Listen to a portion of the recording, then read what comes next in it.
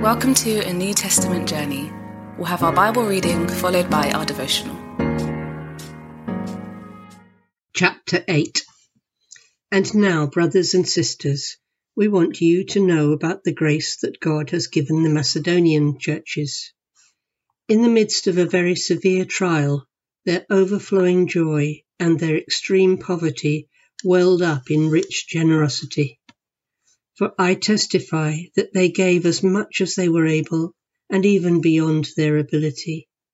Entirely on their own, they urgently pleaded with us for the privilege of sharing in this service to the Lord's people. And they exceeded our expectations. They gave themselves first of all to the Lord, and then by the will of God also to us.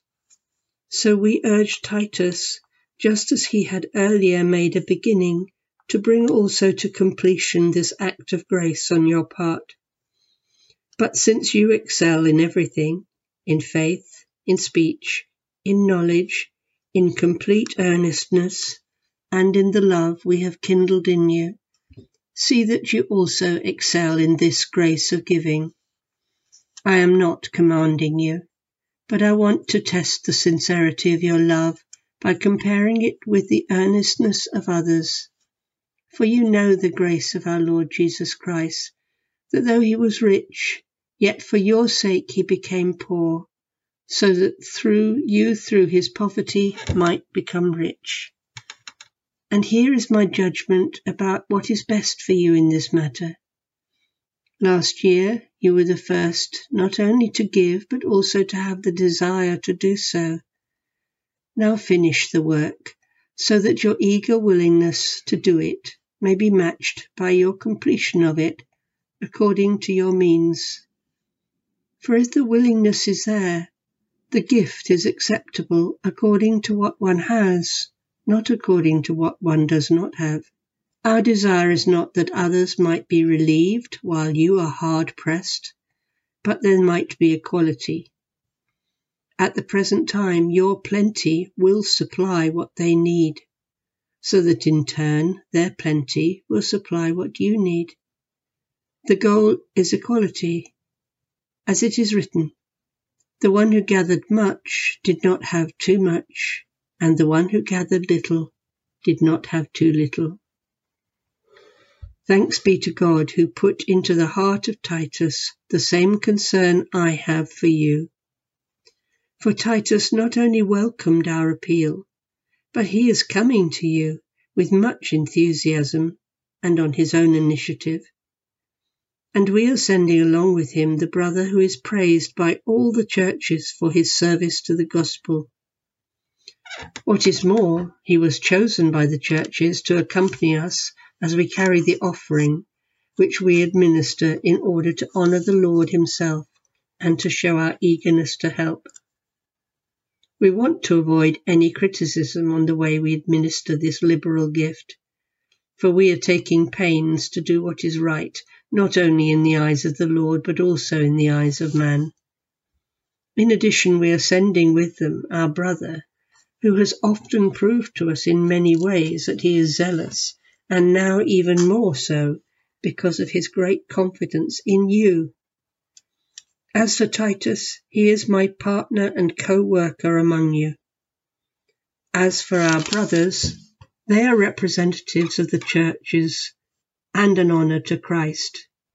Therefore show these men the proof of your love and the reason for our pride in you, so that the churches can see it.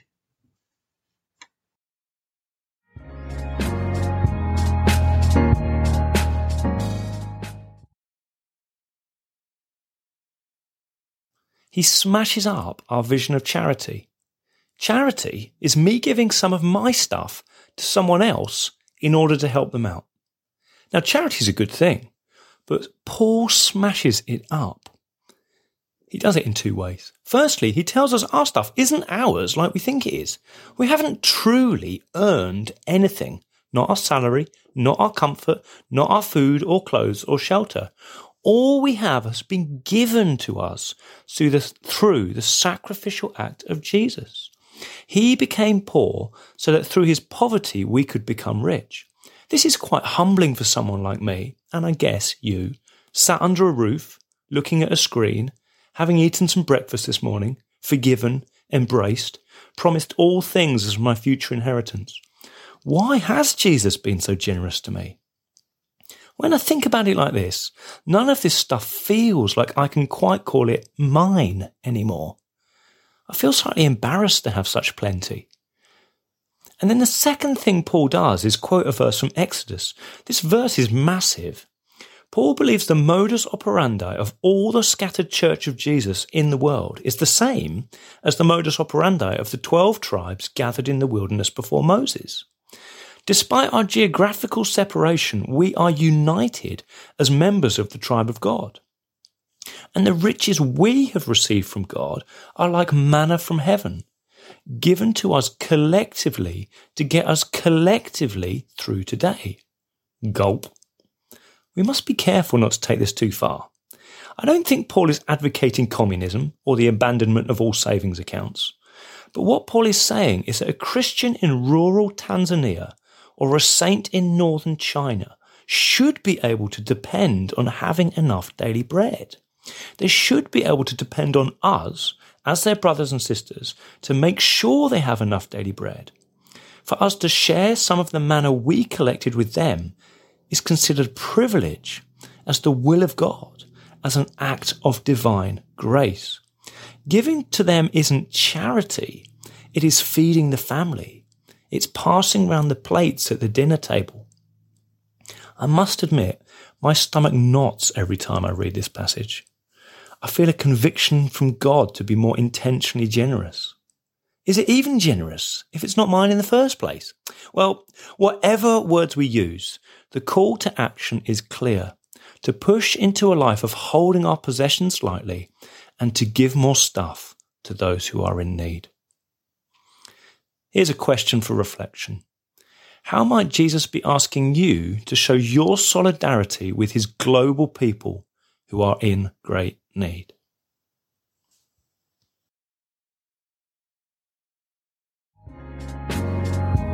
We pray God's word bears fruit in your life. For all the information about the New Testament journey, head to www.anewtestamentjourney.net.